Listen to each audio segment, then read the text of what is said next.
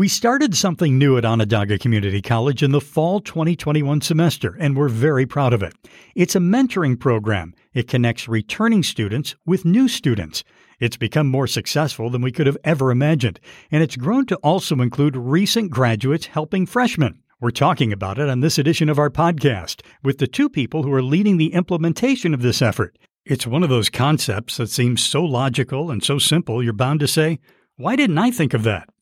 Well, welcome to Chatting About College, a podcast originating from Onondaga Community College in Syracuse, New York. My name is Roger Mirabito. We record our conversation in the studios of our Broadcast Media Communications degree program. It's located in the Whitney Applied Technology Center on our campus.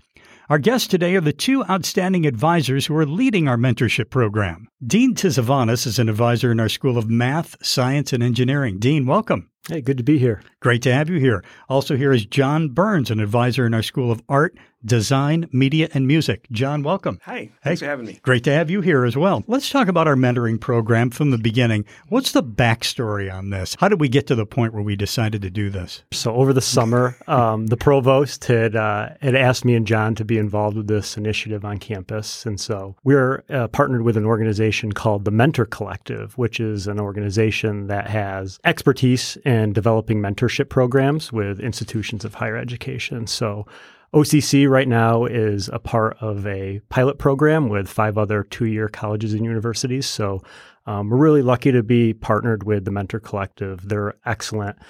They help build the mentorship program, and then John and I are charged with creating a unique vibe with the program and tailoring it to OCC's needs. You know, it's been really good partnering with them. When you're putting students together with mentors and mentees, are you looking for people with common backgrounds, common majors that they're in, or how is that determined? Yeah, all participants, whether it's a mentor or mentee, they take what they call a matching survey. And so that essentially asks some questions about their background, their experiences. As far as with mentees, what they're looking for in their mentor, they may specify that they are looking for someone who's of the same age or several years older in some cases. And from there, they're able to match those folks with a human actually matching them. It's not like an algorithm that automates the process. It's matched based on the responses. They are connected that way. And the mentors, they go through some sort of training before they start doing this? Right. So every mentor that completes an application and does a matching survey is trained by Mentor Collective. And so we encourage all of our students to do the synchronous training where they get to interact with someone from the Mentor Collective staff. But of course, students with their busy schedules sometimes participate in the asynchronous training. Nevertheless, all of them are trained and go through the process and are equipped with the skills necessary to help our new students as mentors. How do you guys know that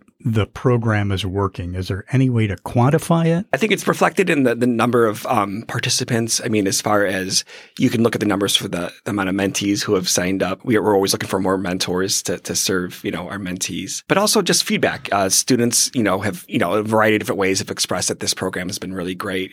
Some have just connected with us independently, emailing us directly because we're, listed as the points of contact for anybody interested in the program. And the surveys, they might mention that they're really excited initially, on the outset of their joining the program, that they're really eager to be a part of this from both sides, right? Whether it's a mentor who's eager to help other students and they're ready to hit the ground running, or if it's mentees looking really for that connection for them for, the first time at college. Do you guys get any surveys back or anything that tell you, here are the 3 most common questions that get asked during these mentor-mentee conversations or dialogues? John and I have access to a dashboard that we can go into every day and see conversations being logged and see the themes that are happening amongst the mentorship pairs.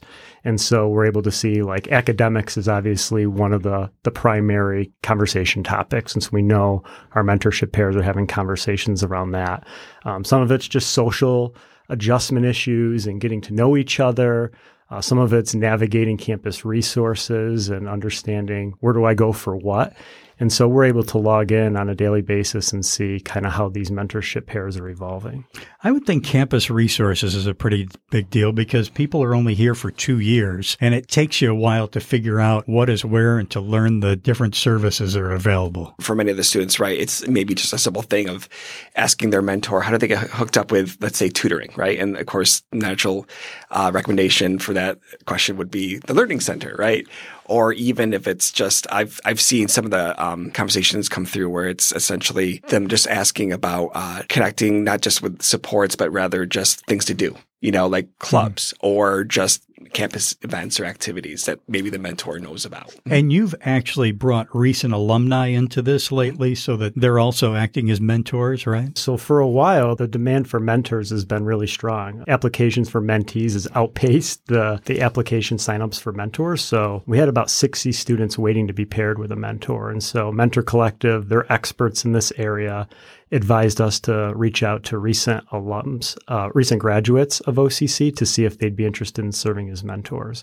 And so we did that. We reached out to recent graduates from OCC dating back to fall of 2019, and we were able to close the gap. So now we have 0 mentees waiting for a mentor. Oh, that's great. And we have recent graduates now reconnected with Onondaga Community College. So we're really happy how that initiative went to engage recent graduates as mentors.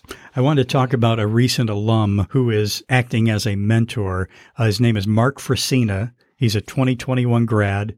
He actually graduated from Henniger in 2008, came here. Things didn't go well the first time, came back, did super, got very involved. Dean, he credits you a lot with really guiding him through being a student here. But now he's living and working in Japan, and he's part of this mentorship program, isn't he? Yeah, he is. And, just by chance, 2 years ago, I fielded an email from Mark and learned about his story of graduating from Henniger back in 2008 and was now living in Japan, wanting to re-enroll in college in Japan. And it's super competitive to get into a college or university over there. So I helped advise him. I was a piece of helping him finish his degree here. I know his faculty advisor, Annie Tuttle, professor of sociology, was a critical piece of that. So I want to give them credit as well.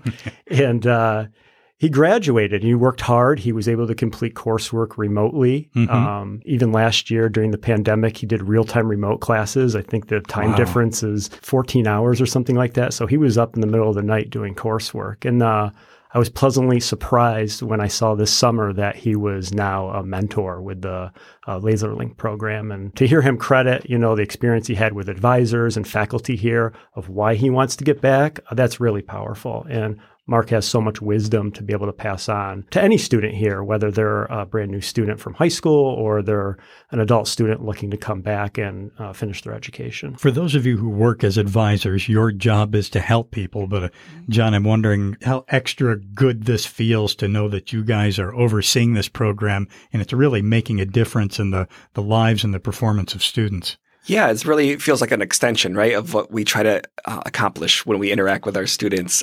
Just another, I think of it as like another leg of the college where we can say, hey, despite our efforts by staff to assist you, we also have your fellow peers looking to step out, guide you, give you that real experience, or rather real information about what you can expect to experience as a student that maybe isn't always written, in all the guides that are out there about being a brand new student to college. So I really think it's great. And just to be a part of that initiative to really help get this off the ground floor and just move it forward and make it a part of the college feels great. Well, Dean Tizavanis and John Burns, advisors and leaders of our mentoring program, which we call LaserLink, congratulations on everything you're doing, and thank you for joining us on Chatting About College. Thanks for having us, Roger. Appreciate it. Much appreciated, Roger. And we'd also like to say thank you to our Broadcast Media Communications degree program for use of their spectacular studios here on campus.